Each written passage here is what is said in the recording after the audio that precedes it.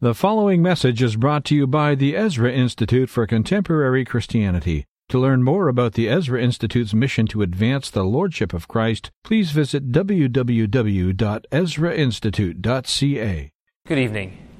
It's a real privilege for me to be with you this evening, and I do mean that, to have the opportunity to share with you, and you're kind enough to listen to me for the next 45 minutes is remarkable in and of itself. I do appreciate the trouble you've taken to come out on a Friday night where you probably could be doing very exciting things with your time to consider the question of other worldviews, or, to put it another way, to consider the Christian faith and other religions. As your pastor has said, my name is Joe Boot. I see somebody wearing a Union Jack over there. That makes me feel right at home. I've moved from England about a year ago. In fact, a year and 2 days ago, my wife and I moved to Canada. I have 2 children. My eldest daughter is 2.5. Her name is Naomi.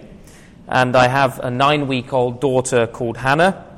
So I'm a little bit sleep deprived at the moment. So if I fall asleep in the middle of this, it's not because I'm boring, I'm very interesting, it's because I'm tired. I hope that you will get something out of this tonight. Now, we have a fairly wide spectrum of people in here. Some of you are junior high, some of you are university students, some of you I can see are even older than that. I suspect the oldest person in the room is my personal assistant, Myrna, who is actually sat at the back, a very attractive young woman with the grey hair at the back of the building.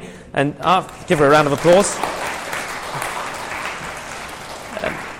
And if you've got an interest afterwards in looking at some of our resources, books, CDs, a couple of free magazines, I know that will appeal to the students, then you'll see Myrna at the back and she'll be able to help you with those just outside these doors. Before we start, I'm going to take the liberty tonight, because I do believe in God, to pray and ask God's help as we consider these issues. Dear Heavenly Father, thank you for your faithfulness and your goodness to us. Thank you that you have allowed us to be here this evening to meet in freedom, that we do not need to fear for our lives because we are reading from the Bible. We thank you for that privilege. We thank you for life and breath and health and strength, for the fact that you sustain our very lives. Lord, it's only because of you that we even have the ability to think or to reason at all. And we pray that you would quicken our minds and open our hearts this evening so that we might understand better who you are, we might understand your truth, and we also might, Lord, better understand those that we are trying to speak to, those that we are trying to share our faith with in Canada today. We ask for your grace and for your help in all of our lives, Lord, in Jesus' name. Amen. I want to begin by reading from 2 passages from the Bible, because as a Christian apologist, as a Christian evangelist, I have to start somewhere. And the Christian believes, and there is evidence for this belief, of course, but I'm just asserting it for now. Christian believes that the Bible is the Word of God. If you're a Christian, when we begin to think and we begin to reason and we begin to talk with others, we start with an understanding that our authority comes from the Word of God found in the Scriptures. If it doesn't come from there, we must all ask ourselves the question, where does it come from? Does it come from our own reason? Does it come from a school teacher as our final authority of what is true? Does it come from some philosopher in the past? Does it come from one of our ancestors? Does it come from somebody else in our family? Does it come from Oprah on the television? Does it come from one sporting hero or a singer or a celebrity? Why do we believe what we believe, and what is the basis for that belief? The Christian believes the Bible to be the Word of God and to be the truth. And so that's our starting point. That's our foundation. Now, we will go on to talk about this shortly, but the defense of Christian theism rests in the fact that to take any other view other than the one given in the Bible results in foolishness and absurdity. Now that's quite a statement to make at the very beginning of a talk like this. I'm saying to you that is the line of argument that my approach to apologetics actually takes. Now, apologetics, very quickly, is a discipline within the church. It's within the church because it's among the people of God. That, of course, is not restricted purely to Christianity. You have apologists for secularism, you have apologists for humanism, you have apologists for Hinduism, you have apologists for Islam, you have apologists for all the philosophies and faiths. But the reason Christians do apologetics, we get the word apologetics from the Greek word in the New Testament, apologia, or apologia. We read it in several places, one of which I'm going to read to you in a moment. And it means to give a reasoned defense. In fact, we're given that as a command in the New Testament. We are actually commanded to give a reasoned defense of our faith. And the word apologetics means that we are offering, from a Christian perspective, a defense, a reasoned defense and presentation, a positive proof, if you like, as well, of our faith. So when I say that I'm an apologist and that I'm involved in the work of apologetics, that is what I mean. I don't mean that I'm going around the country apologizing to people that I'm a Christian and saying I'm sorry to everybody that they have to listen to the claims of Christianity. Rather, I'm saying that Christianity is true and I can justify that belief, and here is my defense. It's something that famously Socrates did back in ancient Greece. Plato tells us that Socrates, who was accused of atheism and perverting the youth of Athens, offered his apology. When he says it, he offers his apology, it didn't mean that he said, I'm sorry, Athens, I'm sorry, everybody, I have been perverting the youth of Athens, I am an atheist. No, he was offering a defense of his view. Unfortunately, Socrates obviously didn't succeed too well. He was executed. He may have been right in his argument, but it obviously wasn't too persuasive. Now, I'm hoping you're not going to try and execute me tonight. I'm hoping that you will just listen and take on board what we are trying to say. So that is, as a Christian apologist, my starting point, the Word of God. Christian locates our authority not merely in the thinking and the reasoning of ordinary human beings, but in the self-attesting Word of God. That is, that the Bible itself claims to be an ultimate authority. It claims to be the Word of God. Now, at some point in all of our thinking, we have to take something for granted. When you take your reasoning all the way back to its foundations, something in our thinking has to be taken for granted. Something has to be self-attesting. Something has to speak for itself. Now, let me try and illustrate this for you. Most of you are probably very good at mathematics. I gather that Chinese are particularly good at mathematics. So, you're probably familiar with algebra. I am awful at mathematics, or at least I certainly was at school. And in algebra we use letters, don't we, to represent abstractions, things that they are a symbol of something else.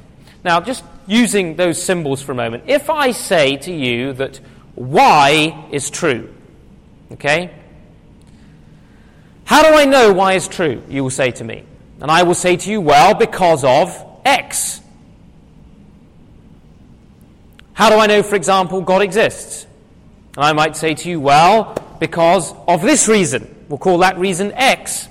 But then you would say to me, well, how do you know X is true? And I will say to you, well, because of Y.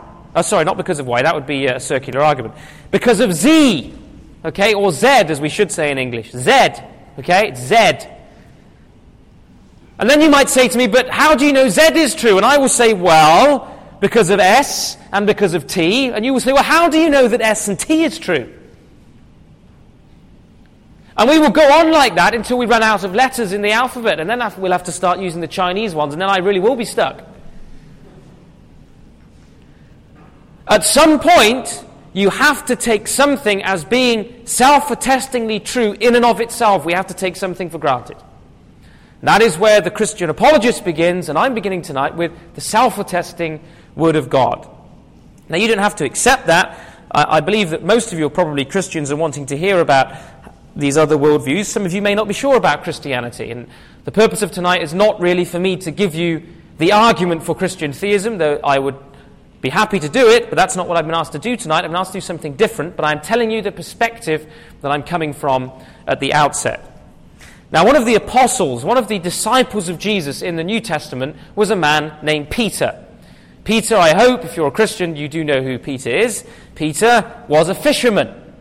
Peter wasn't actually a particularly educated man. By that, I don't mean he wasn't an intelligent man or a smart man. You can be intelligent and yet not particularly well educated. If you do an IQ test, you're not going to be asked questions about Plato and Aristotle or Greek mythology or the English classics or Shakespearean literature. You're just going to be asked simple questions about logic and language. So Peter was not an educated man. He did not go to one of the big Greek schools or one of the schools of the Jews, like the school of Gamaliel or anything like that. He was a fisherman. He was an ordinary man. But it's interesting that it's this fisherman who gives a commission to the church. He tells the church that every single person must be ready to give a defense of their faith. Now, that does not mean that you are being asked to give a defense of the faith like I would give it, or a defense of the faith like Ravi Zacharias, my colleague, might do it, or you're being asked to give a defense as C.S. Lewis could, or Francis Schaeffer could, because, frankly, most of us were unable to reach the levels of apologetics that C.S. Lewis engaged in. And I certainly wouldn't want to include myself in that category by any stretch of the imagination. But we are asked to give a defense and a reason to the best of our ability. So that means that all of us can be involved in this. So even though some of the things we encounter in Christian apologetics are technical, that is, they're quite difficult, that doesn't mean that you and I, or any of us, are restricted from engaging in this. Now, if you have a Bible, you can open it and turn with me to 1 Peter 3:15. If you don't worry. 1 Peter chapter 3, verse 15. If you have a pen, this is a good verse to write down. In 1 Peter 3, verse 15, the Apostle Peter tells us to do this. He says, "Sanctify the Lord God in your hearts, and always be ready to give a defense." The word defense there is that Greek word I told you about, apologia, meaning a reasoned defense. "To everyone who asks you a reason for the hope that is in you, with meekness and fear." Other translations say, set apart Christ as Lord. That's what sanctify really means. To set apart Christ as Lord and always be ready to give a reasoned defense to anyone who asks you a reason for the hope that is within you, but with gentleness and with respect. So we're told a couple of things here by Peter at the outset with respect to Christianity and sharing our faith, which is part of the purpose of this evening. But first of all, we have to set Christ apart as Lord in our lives. Now, most of us believe that the Lordship of Christ essentially applies to our ethical lives, but not to that's how we live morally. We recognize that. But a lot of us haven't really thought through the fact that the Lordship of Christ applies to our intellectual lives as well, our thinking. That we must set Christ apart as Lord, as foremost, as our ultimate criteria for what is true, as our final authority. That's what Peter is saying. He says, if you want to engage effectively in communicating your faith, you have to be clear on this point, that we accept the Lordship of Christ. And then he tells us to be ready then, to be fit. The word ready there literally means, in the Greek language, to be fit, like to be physically fit. Now, I am playing soccer about once or sometimes even twice a week at the moment. And I only began about 6 or 7 weeks ago, and I hadn't played 90 minutes of soccer for about 4 years. Between the age of about 26 and 30, I had not played again in a competitive football match for 90 minutes. Now, you may not be able to relate to this if you're a really young person who's not entered your 30s yet, but believe me, it's coming to you. And what all of a sudden happens is that your body just doesn't seem to do the things that it used to be able to do before. And when you start, if you've had a gap like I'd played competitive soccer in London, England, and then playing it again 4 years later, your body has a bit of a shock, and you realize in those first couple of games that you are not fit. You're not ready. You can't run around effectively for 90 minutes and be prepared for that soccer match. That's true of sport. It's true of an exam. Again, you might be able to relate to that. The idea of being ready and prepared and fit to do an exam means that it requires some preparation. To be fit physically, to be fit mentally requires some preparation. And Peter is saying to us, set apart Christ as Lord in your life, and then get fit, get ready, get yourself prepared to be able to offer a reason, a defense for the reason that you are a Christian. I presume that most of you in here tonight, if you are Christians, are not Christians only because somebody told you to be a Christian. Or only because you have what we might call a blind faith in which you have taken a leap into the darkness and you're just generally hoping that something might be out there. Or randomly expecting that just maybe, Christianity seems to be as good a choice as any in the marketplace of ideas, so I'll just do that. Or I'm just a Christian just because my parents do it for now, and I'll tag along with that till I'm older, and then I'll abandon it when I've got my own freedom.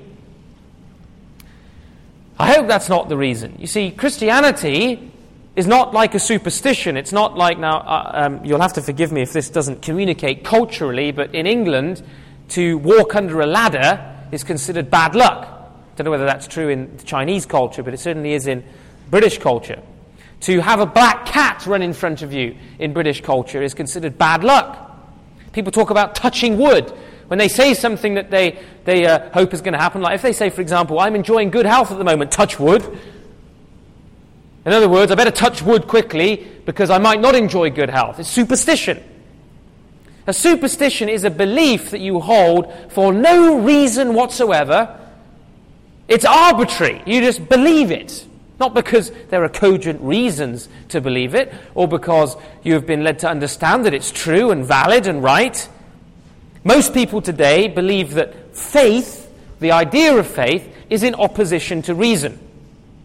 That the degree of faith you have, the stronger your degree of faith, the more, you have abandoned reason.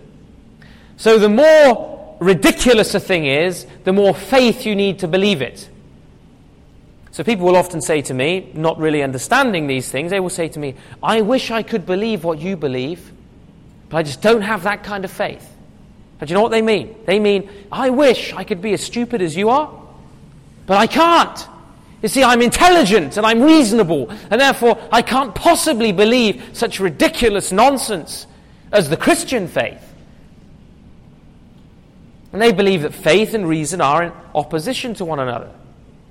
Not realizing, in fact, that any kind of reasoning is built on some sort of faith, a faith commitment. The question which we have to ask is, which faith commitment makes sense of the world in which we live? Which leads us to real knowledge, real understanding, which makes life in this world intelligible?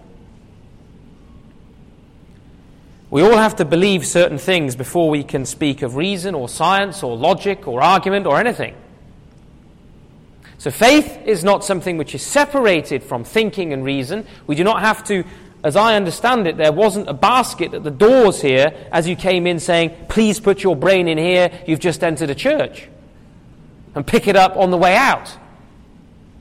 Rather, in fact, Christianity in the Bible tells us, Paul the Apostle tells us that the Christian faith is about the transformation and renewal of our minds. That our minds are renewed unto knowledge. That we are actually removed from darkness to light, from ignorance to truth.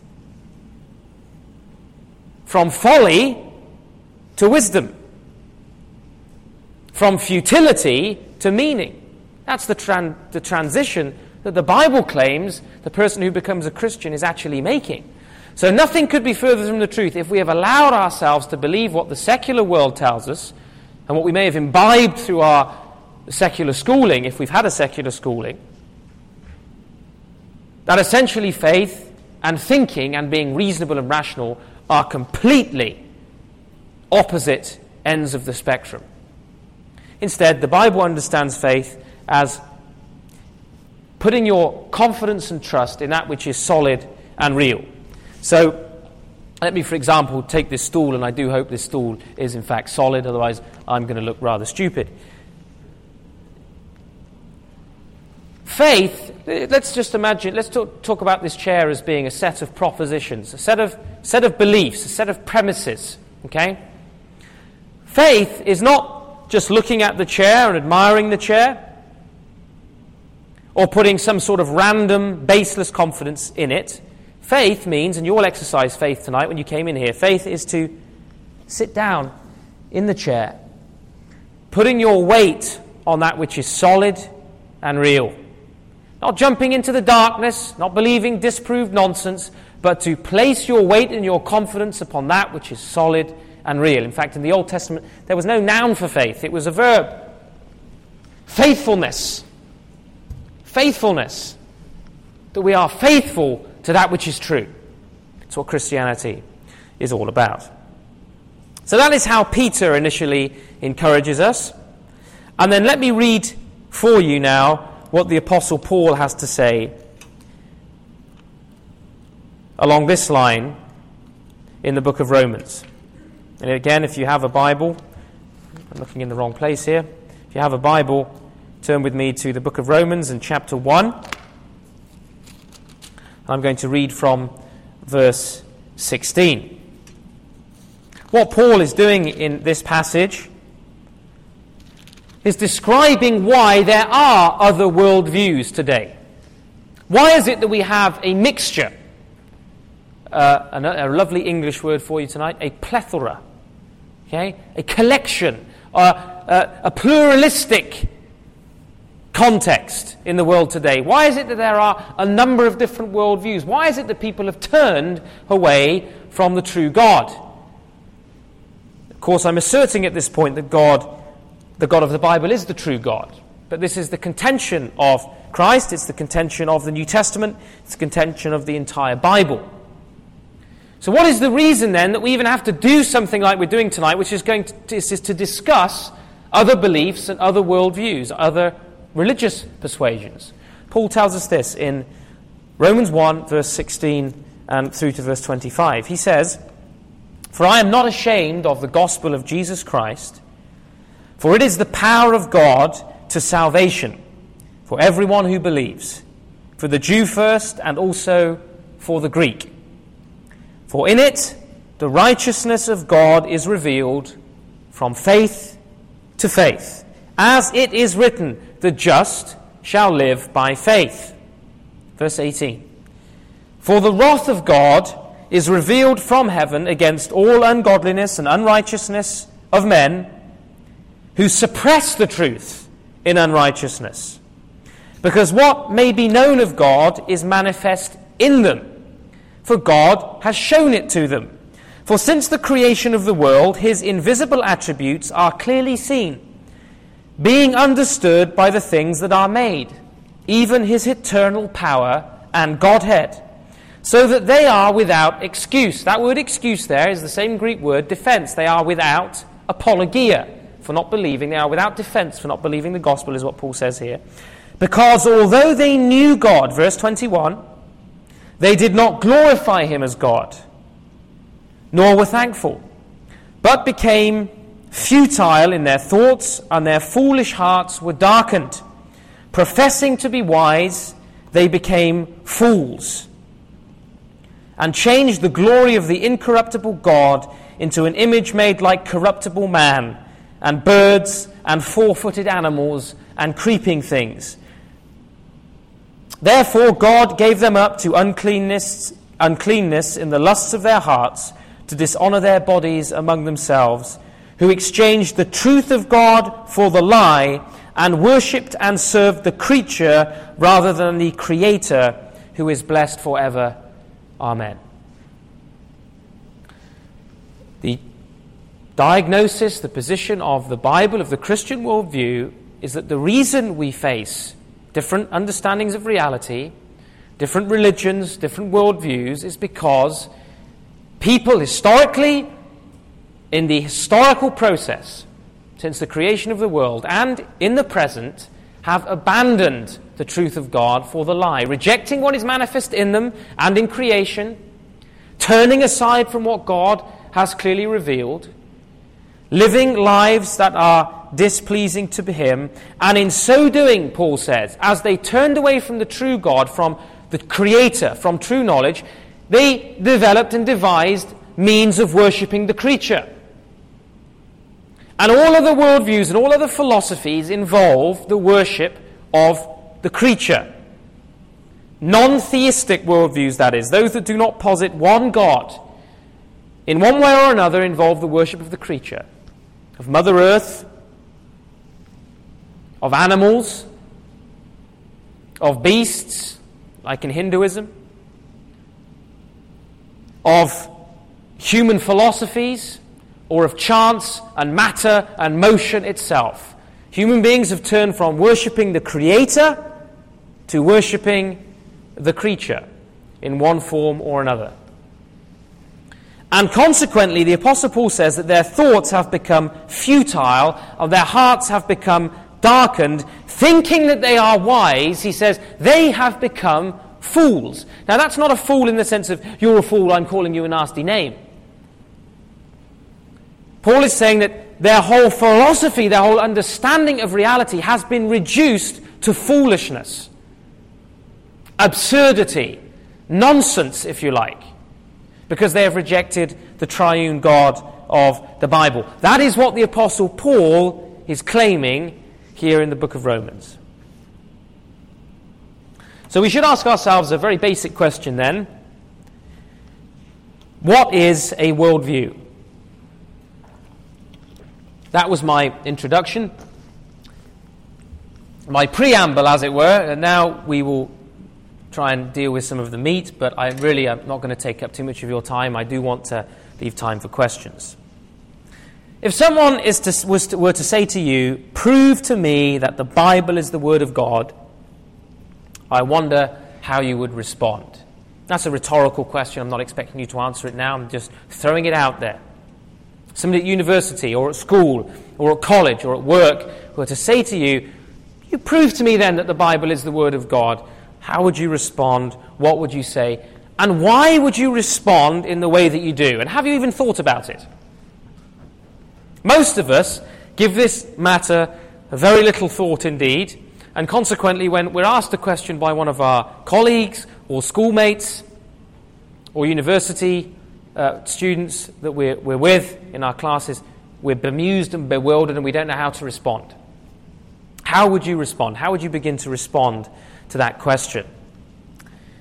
Well, the only way really that we can respond is by encouraging people to examine the very foundation of what they believe and why they believe it. That is how we would begin to answer the question. Now, there is a school of thought which says you should immediately dive in by giving people all the evidence for the truth of the Bible. Okay? Now, there is a lot of very, very valuable evidence for the truth of the Bible. For example, and I explore a lot of it in my book called Searching for Truth, we could talk about the archaeology, and I can see some of you just going to sleep as I even mention the word archaeology. The archaeology that defends the authenticity and historical reliability of the Bible. We could talk about prophecy in the Bible, where events that occur hundreds of years later are foretold. We could talk about the meticulous care with which the Bible has been copied and how it's the best attested work in ancient antiquity. That there is no parallel of the Bible in terms of authenticity from ancient times. For its general integrity. It has remarkable integrity. This has been shown by scholars who are hostile to the Bible.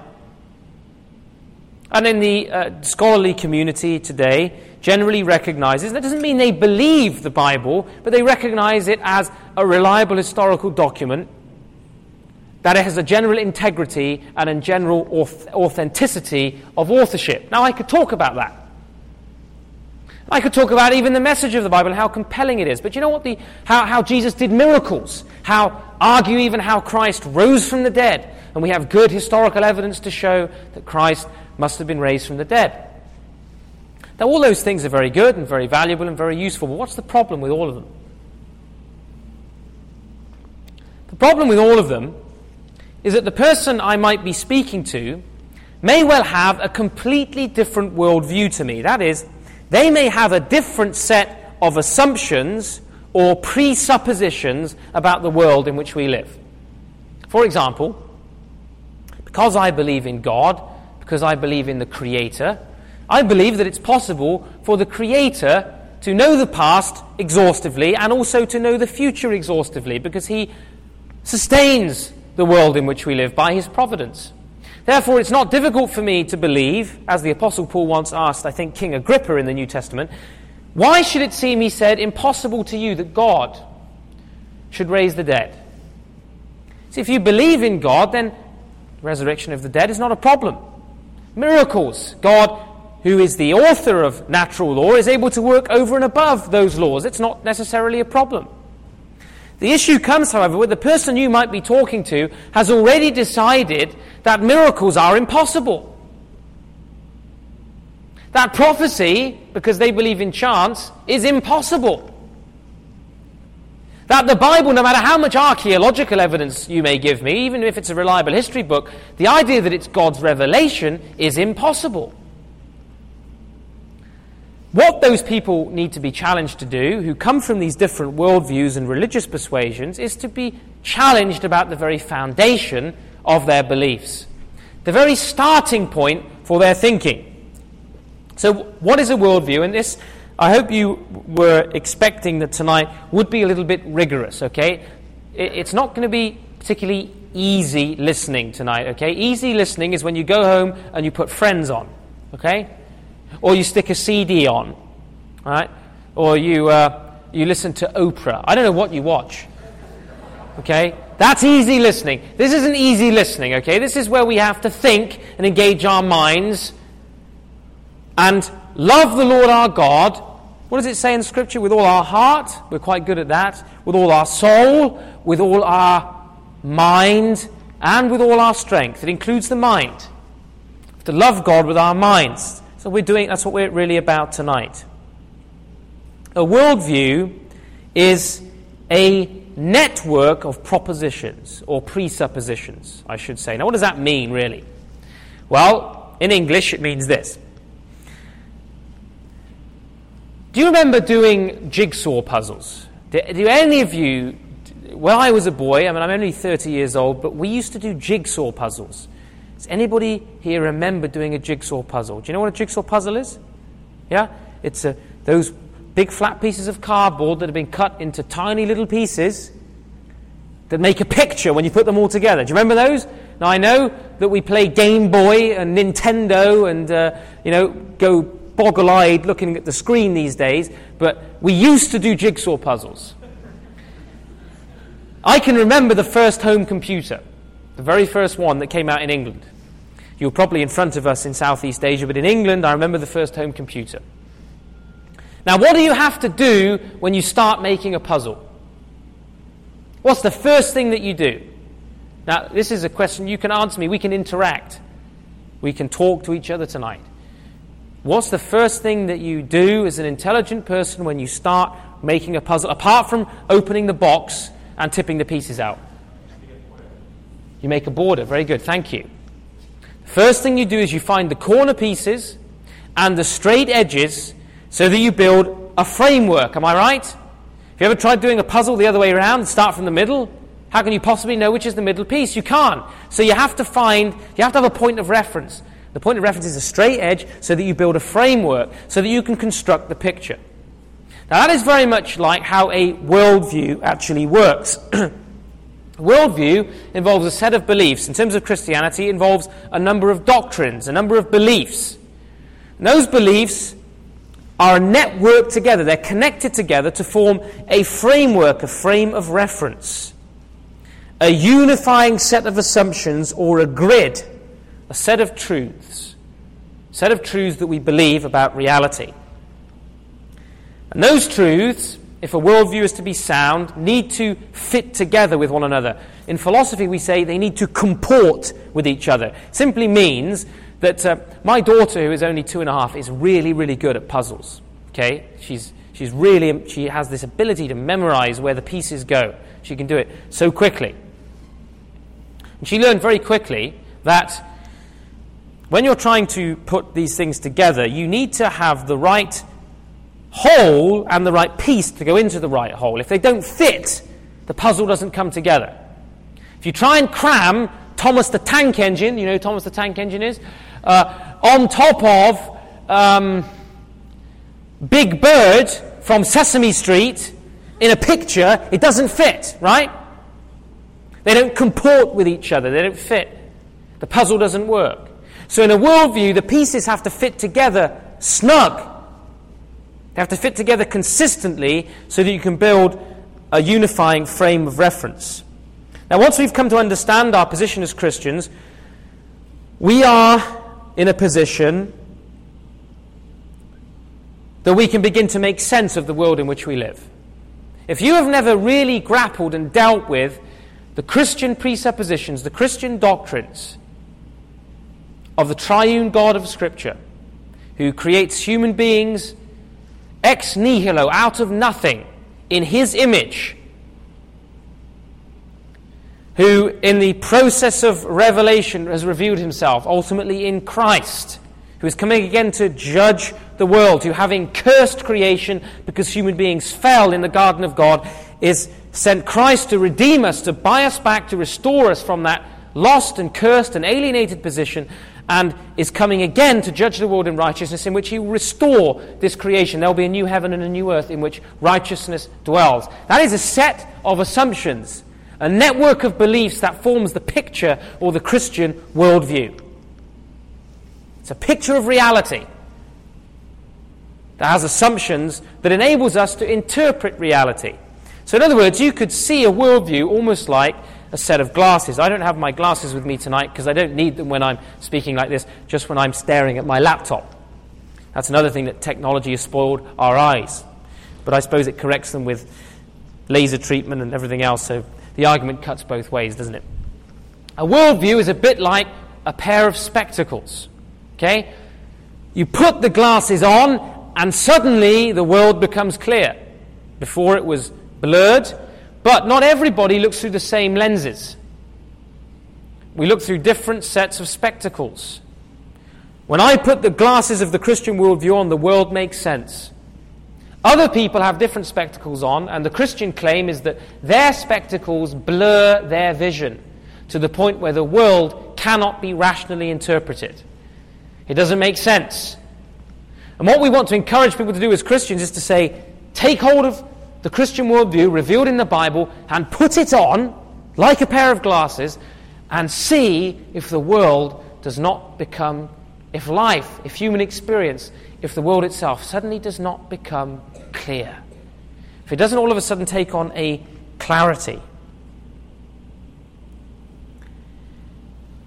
People who have, let me illustrate this for you, people who have a radically different worldview from Christians will inevitably understand the gospel message very differently.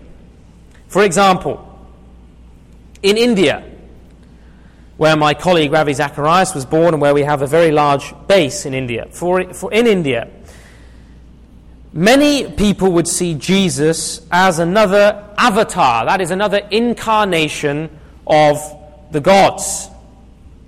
He's another incarnation of a god. So you can go to India and tell Hindus about Jesus and ask them to accept Jesus, and you know what they will do? They will very easily be able to take Jesus and pop him on the God shelf with their other deities like Krishna or Kali. They'll be able to say, thank you very much, I like the sound of that Jesus, I will add him to my shelf of gods just up there. There's a place for Jesus among the 330 million others. I will add Jesus. Before, however, introducing Jesus to Hindus, in order for it to make sense to them in India, We cannot assume that they're going to understand our message about Christ and accepting Christ and salvation unless we challenge their whole worldview about reality. Unless we challenge this idea that there are 330 million gods. I will go on to say one or two other things about this polytheistic, pantheistic worldview. We can't just go and present good news that they can then stick on top of what they already believe, just add Jesus to their God. We have to challenge the very foundation of what they believe. Now, one particular theologian in America called Don Carson illustrates this very well when he tells us about a missionary friend of his who went to India to try and share the Christian faith with Hindus. And what he found was that over a few years it was very easy to get lots of people accepting Jesus, making decisions for Christ. Why? Because within their worldview, within their framework or set of assumptions, they could take Jesus and, as I say, add him to the shelf. He became very frustrated, this missionary, because he could get all these people to accept Jesus, but he couldn't get a church going. He couldn't plant a church. Not a single church from all these so-called converts. And he went home, back to the States, I believe, rather despondent. And it was while he was reflecting on what he was doing out there that he realized something very important. He realized this question about worldviews. He understood it. And he came to realize that he had to adjust his strategy. So rather than call Hindus to follow Christ and just tell them about good news, he began to teach them about the basic Christian assumptions about reality. He taught them about the doctrine of creation. He took a smaller number. He didn't travel around so much, speaking in lots of villages. He focused on just a small group of people. And he began to teach them about creation, how God is distinct from his creation and from the creatures. He taught them that human beings are made in God's image, that they have turned away from their Maker, etc., how God has spoken into history. And lo and behold, the penny started to drop. Because the basic assumptions of this other worldview were being challenged and undermined. And that meant that he didn't see anywhere near as many people accept Jesus, but he did plant a church. And the church began to grow. So that is a practical illustration, I hope it's practical anyway, that shows you the importance of a worldview. It shows you how sometimes we think we're communicating effectively with people of other worldviews and beliefs, and in fact, we're not. We're not communicating effectively at all because their assumptions are so different to ours that they misunderstand our message. And sometimes they will then reject it for the wrong reasons. Let's take another example.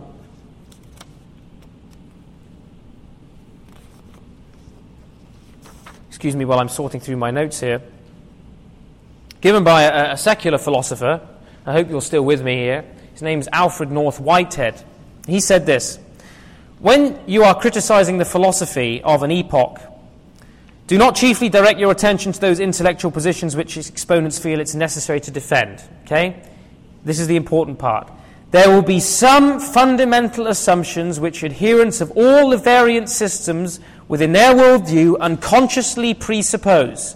Such assumptions appear so obvious that people do not know that they are what they are assuming, because no other way of putting things has ever occurred to them. In other words, people assume things that are so basic to their understanding of reality that they have never questioned them or looked at them because nothing else has ever been put to them. In other words, many Hindus in India or Buddhists in Burma have never heard the perspective of a creator God who is distinct from his creation, who called all of real reality into existence, how he set our first parents in paradise, how they fell from that relationship with God and were alienated from God. They've never heard it. They've never heard of a different way of looking at their reality. Their presuppositions have never been challenged. So let me come back then to clarify what a worldview is, because you may still be in the dark. I hope you're not. A worldview is a unified vision of life. It's an outlook on life that every single person in this world has in one form or another. It's a criteria for truth. It's something that brings unity to the pieces of the puzzle. It helps us put the pieces of the puzzle together. It enables us to do science, to do art, to consider the questions about life and death. You see, when you're at school and you're doing an experiment, I presume that in science at school you do experiments. At least I used to. We weren't so concerned about safety regulations when I was at school, so there were Bunsen burners out, those gas burners, and all kinds of chemicals and things blowing up in the classroom. Now, the basic thing that you have to do to begin science is assume a number of different things. What do you have to assume when you're doing experiments? Well, one of them is this. You have to assume the reliability or uniformity of natural laws. In other words, that when you put chemical A and chemical B into a test tube and you heat them up with a Bunsen burner, that the same thing is going to happen under the same conditions every time. If that is not the case, then you cannot even begin to do science. If you can't assume the uniformity of nature, or the other way of putting this would be the inductive method, that is, if you can't assume that you can predict the future on the basis of the past and the present, then you can't even start science. You can't even begin to be scientific. You also have to presuppose, when you do any science or reasoning or arguing with anybody, that your brain is giving you reliable information about the universe. And that your brain is so correlated to the universe in which we live that it can bring fruitful understanding about the world. Now this isn't, it may sound difficult, but this is not a complex point. It's a very simple point. If you are just, as the secular thinkers want to tell us, atoms in motion, bouncing around randomly, how do you know that your random brain is giving you reliable information about this random world? Can you even begin the thinking process at all? So you see, when we come to do the most simple things, even in school, we are assuming, presupposing a whole number of things. Let me give you one other illustration from the Greek philosophers. One Greek philosopher named Protagoras said that man is the measure of all things. That's become the motto of humanism. Humanism says that human beings, my brain, my reason, is the measure of everything. If I can't work it out, if I can't define it, if I can't legislate for reality, it isn't true. If it's beyond the reach of my reason, it isn't true. Human beings are the measure of all things. That's a presupposition, that's an assumption. Now, if we assume that that is true, certain things follow. Human beings, not God, are the greatest beings in the universe, and they have ultimate significance. Secondly, that religious beliefs, like the beliefs that you and I hold, are nothing more than projections of our human desires. In other words, we're lonely and we need a father figure in our lives, so we just imagine that there is this father in the sky who gives us presents. And we project that image because that's the kind of God we want, so they tell us. That's what we do, we invent it, because man is the measure of everything, not God. And thirdly, in ethics, in our moral decisions, we invent morality. Morals are just social conventions. In other words, well, in England, we might say that marriage, we don't unfortunately anymore, but we might say, secular world doesn't say this anymore, but marriage is a sacred covenant between a man and a woman. But what about if in Outer Mongolia or in Canada, we say, no, marriage is just a contract between two people, any people. And who knows, we maybe even need to extend it to a contract between one man and many women, or one woman and many men, or one man and a donkey, or animals. Well, it's just a social contract. Contracts can be changed. They can be updated. They can be altered because they're just human. Marriage, it's just a human invention. Therefore, we can revise it, and reinvent it. That's what follows from this worldview. You see, most Christians don't realize that when they raise issues that they are concerned about, like, for example, abortion or sexual ethics, that most people in Canada today haven't got a clue what we're talking about. Why should you not abort a collection of cells that is going through its fish stage in its mother's womb? Now, that's not my view, okay? That's the view of secular society. It says, based on the notion of randomness and chance and a chaos origin of the universe and evolutionism, it tells us that a human fetus is nothing more than a collection of cells that may be going through its fish stage, which of course is we know to be false now. What you see in your drawings in your textbooks, Ernst Haeckel's drawings of the embryos are fictitious, but you'll still find them in your textbooks, I suspect. Regardless of that, that is the assumption. So why should anybody be getting upset about a woman deciding what she's doing with her own body? What are these, and this is what they're called, these religious right fruitcake fundamentalists talking about? Why do they think that? They think that because they think they are so irrational, they're so illogical, they're so stupid. Everybody knows that it's just a collection of cells. Well, does everybody know that? Is that true? How do we know that's true? Is life not sacred, created by God? Is there not life at conception? You see, we haven't challenged, and we wonder why people don't understand us. And then let's take sexual ethics. The same thing applies. Christians say that this is the standard for marriage, and this controversy has been going on in Canada, and who knows, if somebody from the government was here, I might get thrown into prison. Somebody was in Sweden a little while ago for expressing their view about sexual ethics. I thought we lived in a free country. Obviously not. We thought about that. But you see, Christianity teaches that sexuality as well as life is also sacred, and God has ordained a certain way for human beings to behave. And so on that presupposition, we say that marriage is God's standard. Who are these fruitcakes from the religious fundamentalist right who tell us this is how marriage ought to be? Everybody knows that we're just animals, and that animals do all kinds of things with their bodies. They do all kinds of things to reproduce. Human beings are no different than foxes or skunks or rats, according to one professor of ethics at Princeton, Peter Singer. He thinks that you should be able to kill a child even when it's born during the first week if you don't want it. It's got no more right to live than a rat.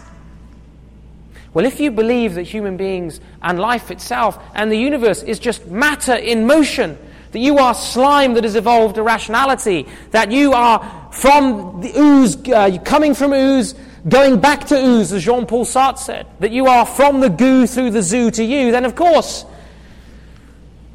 a human being has no intrinsic value any more than a hive of bees has value, or treading on an earwig, or a bug. You see, our worldview informs our ethics. What is plausible, what is not plausible, what is true and what is false. It comes from our worldview. I hope the penny's beginning to drop here about what I'm saying about world religions, is that what we could have done tonight is I could have said, okay, let me describe for you Islam, let me describe Hinduism for you, let me describe Jainism for you, let me describe Buddhism for you. And of course we could never have done that in the short period of time that we have. We can't examine all those things. If you want to understand the nature of those religions, then you've got plenty of time on your hands to get some books and read about them. What we have to understand is what undergirds them all. What is the foundational principles that we need to be able to challenge as believers? The question then we must ask of every worldview is, can this view account for human experience? Does it make sense of reality? Does it make the universe intelligible? Does it provide us a foundation for reason, for thinking, for science, for love, for ethics? The Christian contention is that there is no other position other than Christianity. There is no other worldview that meets these criteria. The central components of a worldview are these. Let me give them to you. They're very important. It was my colleague Ravi who succinctly put them in this way. The question first, the first worldview question we have is the question of our origin. Our origin. If we're the product, as I say, of impersonal ultimate reality, such as the Hindu notion of Brahman, if there's just some sort of impersonal oneness out there, or if we are just matter plus time plus chance, that will affect dramatically how we view ourselves, as I've just illustrated for you. If we believe that intrinsic human dignity can be affirmed, even though we believe that we are products of mindless forces, we are actually being inconsistent with our worldview. In other words, when the humanist or the secular person or the atheist tries to affirm the intrinsic value or dignity of a human being, for example, tries to condemn the Nazi Holocaust, I have to tell them that they're being inconsistent with their worldview. They are trying to stick Thomas the Tank Engine next to Big Bird in the puzzle. That their assumptions, their presuppositions do not comport, they do not make sense. Do you follow? That if you believe that everything's random and we're just atoms right now, okay, all you are is atoms in motion, arranged slightly differently to me by chance. So if I come over as a bundle of atoms and stab you tonight, which, believe me, I'm not going to do, what have I done? Have I murdered a person? No, of course not. I have shut down a biochemical machine bouncing around in the chaos. Nothing more. Do you see that? But if Christianity is true, if it is possible to distinguish between the creator and the creature, if there is real distinction in reality, if there is a possibility of real knowledge, if human beings have real dignity, if there is such a thing as morality, as we always assume there is, then that worldview must be false. Must be false. The second thing that Ravi highlights then, as I said, number 2, was meaning. First question, origin. The second, meaning. Meaning and intelligibility. A worldview must come to terms with whether or not life has any objective meaning. There have been a good number of thinkers and philosophers that you may have learnt about, like Nietzsche, who have concluded that life has no intrinsic meaning or purpose. God does not exist. If God does not exist, they've concluded life doesn't mean anything. Well, I would agree with that conclusion. The existentialist philosopher Albert Camus took his atheism to an extreme end of the line, where he talked about the question of meaning and says, if God doesn't exist and life doesn't have ultimate meaning, this is where we are. He says this, there is but one truly philosophical problem, he says, and that is suicide. Judging whether or not life is worth living amounts to answering the fundamental question of philosophy. I see many people die because they judge that life is not worth living. I see others paradoxically getting killed for the ideas or illusions that give them a reason for living. And what is called a reason for living is also an excellent reason for dying, as we see manifest every day in Iraq or in Palestine. It's a worldview that motivates people to do those sorts of things. Do we really believe that it's money, that it's economics, that determines whether you would strap a bomb to yourself and walk into your school and blow it up because you didn't get enough pocket money? Do we really believe that what motivates people to blow themselves up and blow other people up with them is economics?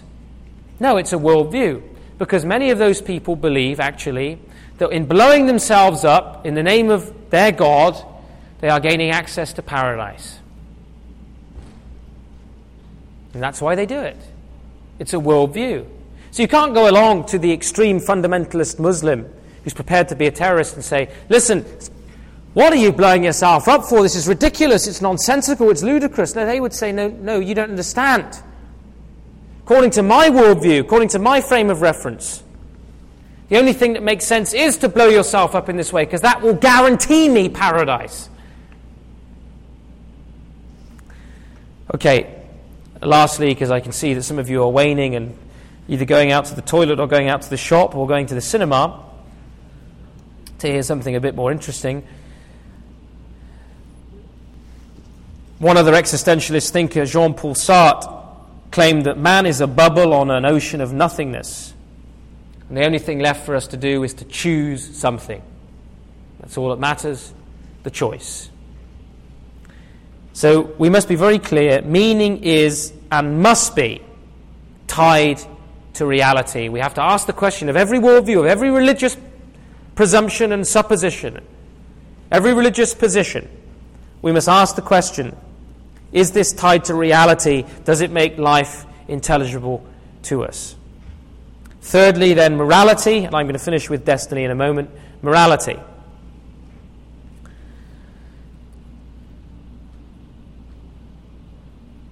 Let me just come back before I finish meaning to an illustration, because I haven't earthed it for you. Let me just earth it for you. If this life and this world has no objective meaning, then in the end, does it really matter how you or I live? If there's no ultimate overarching meaning to life, because God doesn't exist, on that supposition, why should you conform yourself to, if you're growing up in your parents' home, what your parents say? Why should you conform yourself to Canadian law? Why should you live like a Mother Teresa, for example, as opposed to a Stalin or an Adolf Hitler or a Mussolini or a Bin Laden?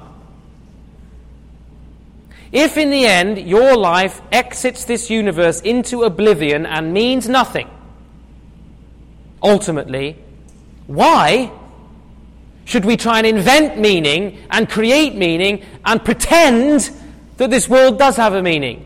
And say, well, let's all pretend Canadian law means something. It would be like playing a game in the playground. Like, we used to play a game at school, well, the girls did, called hopscotch. Okay? You draw these little squares on the ground, and then you hop into the squares. Most of the boys wouldn't be seen doing that, but that's because they probably weren't clever enough or bright enough to get their feet in the right squares. Nevertheless, they didn't do it. You invent a reality and then you play a game inside of it. Now, is that what we're doing in the universe? That we're just going to pretend that the world has meaning? Well, this is what this view of reality says. Let's pretend it does. But why should you live by Canadian law? Why should you not aspire to be a Hitler in a world that has no meaning? Well, there is no reason not to do so. Thirdly, then, morality. How ought I to conduct my activities in life? If I'm a victim of my environment and I'm a victim of chance, how am I morally responsible? Who is going to hold me accountable for my actions ultimately? What is my moral authority for doing what I'm doing?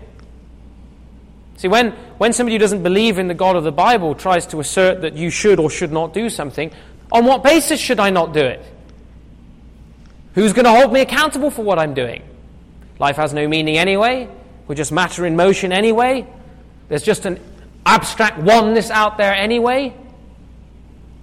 At worst, I might be reincarnated in Hinduism or in certain views of pantheism as a toad or a grasshopper. But even then I won't be conscious of the fact, unless you can remember your past lives. What's our moral authority for doing anything? And lastly, destiny, the fourth worldview question. How do worldviews answer the question of destiny? What is the ultimate end of human beings? Is it the same as a mosquito? When I'm out playing football on a Wednesday night in the evening, the games don't kick off till 9 o'clock, the floodlights are on, and I put this stuff called deep heat on my legs, which is supposed to warm your legs up because I'm getting old. And the mosquitoes love it. And they land on me. And what do you do with a mosquito? Do you invite it out to dinner and say, just have a good meal and finish? When you're ready, fly off. No, what I do with a mosquito, at least, is because I don't believe it's my great uncle who's been reincarnated for being naughty, what I do is I kill the mosquito. Is that the final destiny of human beings? Does that comport with our experience? Does that make sense of the reality in which we live? Eastern worldviews do tend to hold, and I don't mean to ridicule it, that our individuality will either be eventually, hopefully, extinguished in the oneness by a cycle of rebirths. And finally, after this, who knows how long, this cycle of being born and reborn and reborn and reborn and reborn until your karma permits you to join Brahma, the oneness, when you as an individual and your very identity will be utterly extinguished. And so even if you reach it, you'll never know that you did reach it. Does that make sense of reality? Does that make life intelligible to us? The idea of a oneness. Now, we could get technical. We're not going to because we've lost our time. I was going to describe for you naturalism, pantheism, theism, and various other aspects of these worldviews. You're probably glad we don't have time for that tonight. But I think I've at least succeeded in describing what a worldview is, and where other worldviews, other religions, ultimately have to search for their criteria, their authority. That they too, every position, whether it claims to be religious or non-religious, is a faith position, is a religious position. You have to believe something. Every worldview, as I said, is this framework. The challenge of sharing our faith, then, involves not merely trying to pick away at the surface, but challenging the very structure and framework of the belief systems of the people that we're talking to. And if we even want to make our message, the good news that we have as Christians, make any sense to the people that we're talking to make it even a meaningful thing, like to the Hindu who just wants to add Jesus to the shelf of gods, has that person understood what Christianity is? That Jesus said, I am the way, I am the truth, I am the life. No one can come to the Father except through me. And then you pick him up and you stick him on a shelf with 330 million others. Have they understood Christianity? No, of course not. Because they haven't seen the worldview issue. And in a pluralistic culture like our own, in your school, in your university, with your neighbours, we have to come to terms with this fact. That they have a very different frame of reference, different framework of understanding. And if we're to be understood, we must invite them to step into our worldview and see it for what it is. And for the sake of argument, we too can step into their worldview, whether it be a Hindu worldview, a pantheistic worldview, a polytheistic worldview, that's many gods, an Islamic worldview, a Buddhist worldview. And we can step into that, and this takes some work, and show them that it can't possibly account for the intelligibility of the world in which we live. It cannot justify morality. It cannot justify science, it cannot justify logic, it cannot justify reason, it cannot justify argument, it cannot even justify an argument against Christianity. Do you know, one philosopher has put it like this, his name's Cornelius Van Til, he said, for somebody to deny the existence of the Christian God is like a child sitting on its father's knee, slapping him round the face. In order to deny God's existence, he must first hold you up to the necessary height. Or to put it in another way, arguing about whether the Christian God exists is very much like arguing about whether sound exists this evening. If you were to stand up and challenge me and say, sound does not exist, there's a problem. You're presupposing the existence of sound in order to make your argument meaningful. And you will discover as you look and examine every other worldview that somewhere, and unfortunately, if we had all day today, we could look at some of them, but we don't. We'd see that every other worldview, and they can be reduced to three. In fact, arguably, they could be reduced to just two worldviews. One that involves the ultimacy of chance, and one that involves the ultimacy of the triune God of the Bible. We can reduce them down. There is a fog of complexity out there. Don't let me mislead you. One of the reasons why many of us retreat from wanting to give a reason for the hope that we have is that we feel we're inadequately prepared to answer the complexity of different people's worldview. But actually, when you look at the basic structures and framework, you essentially start with 4, you can reduce them to 3, and then actually, philosophically, with a little bit of work, you see that actually there are only 2 ultimate worldviews.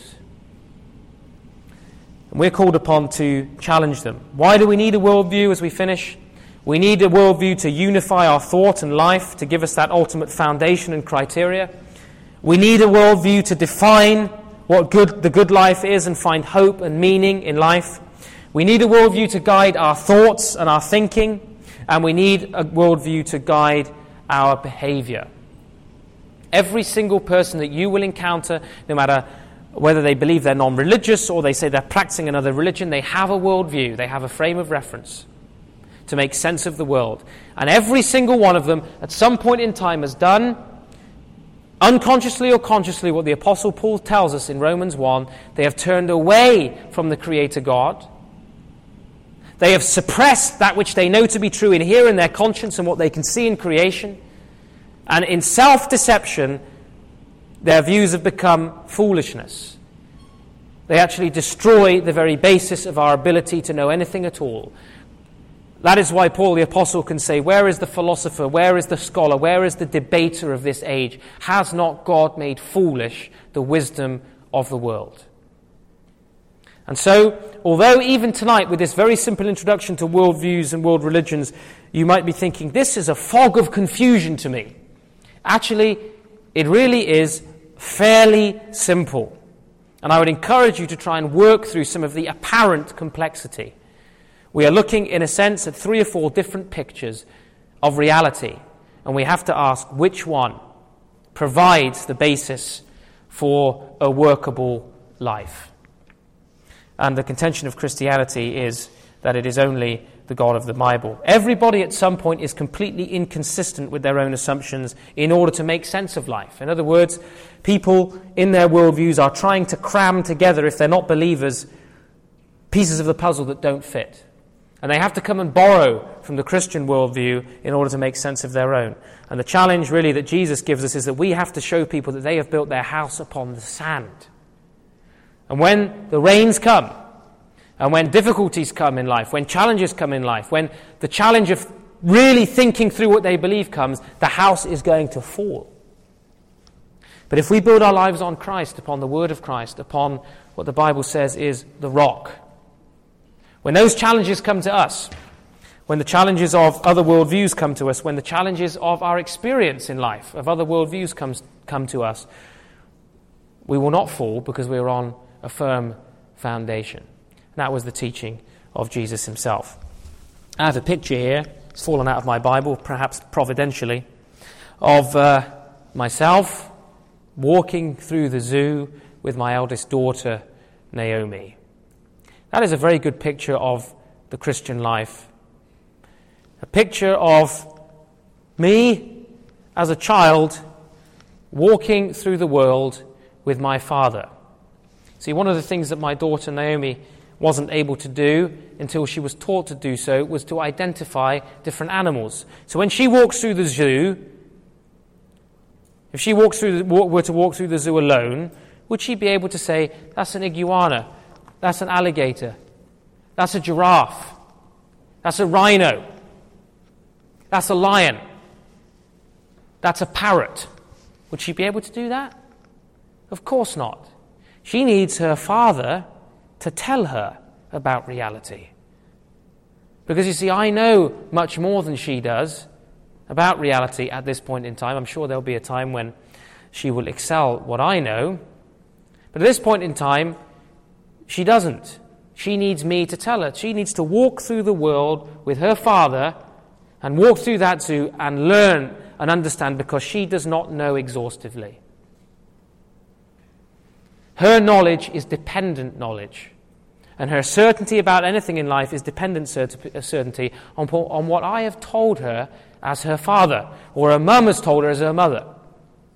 And this is why we need God the Father to understand reality at all.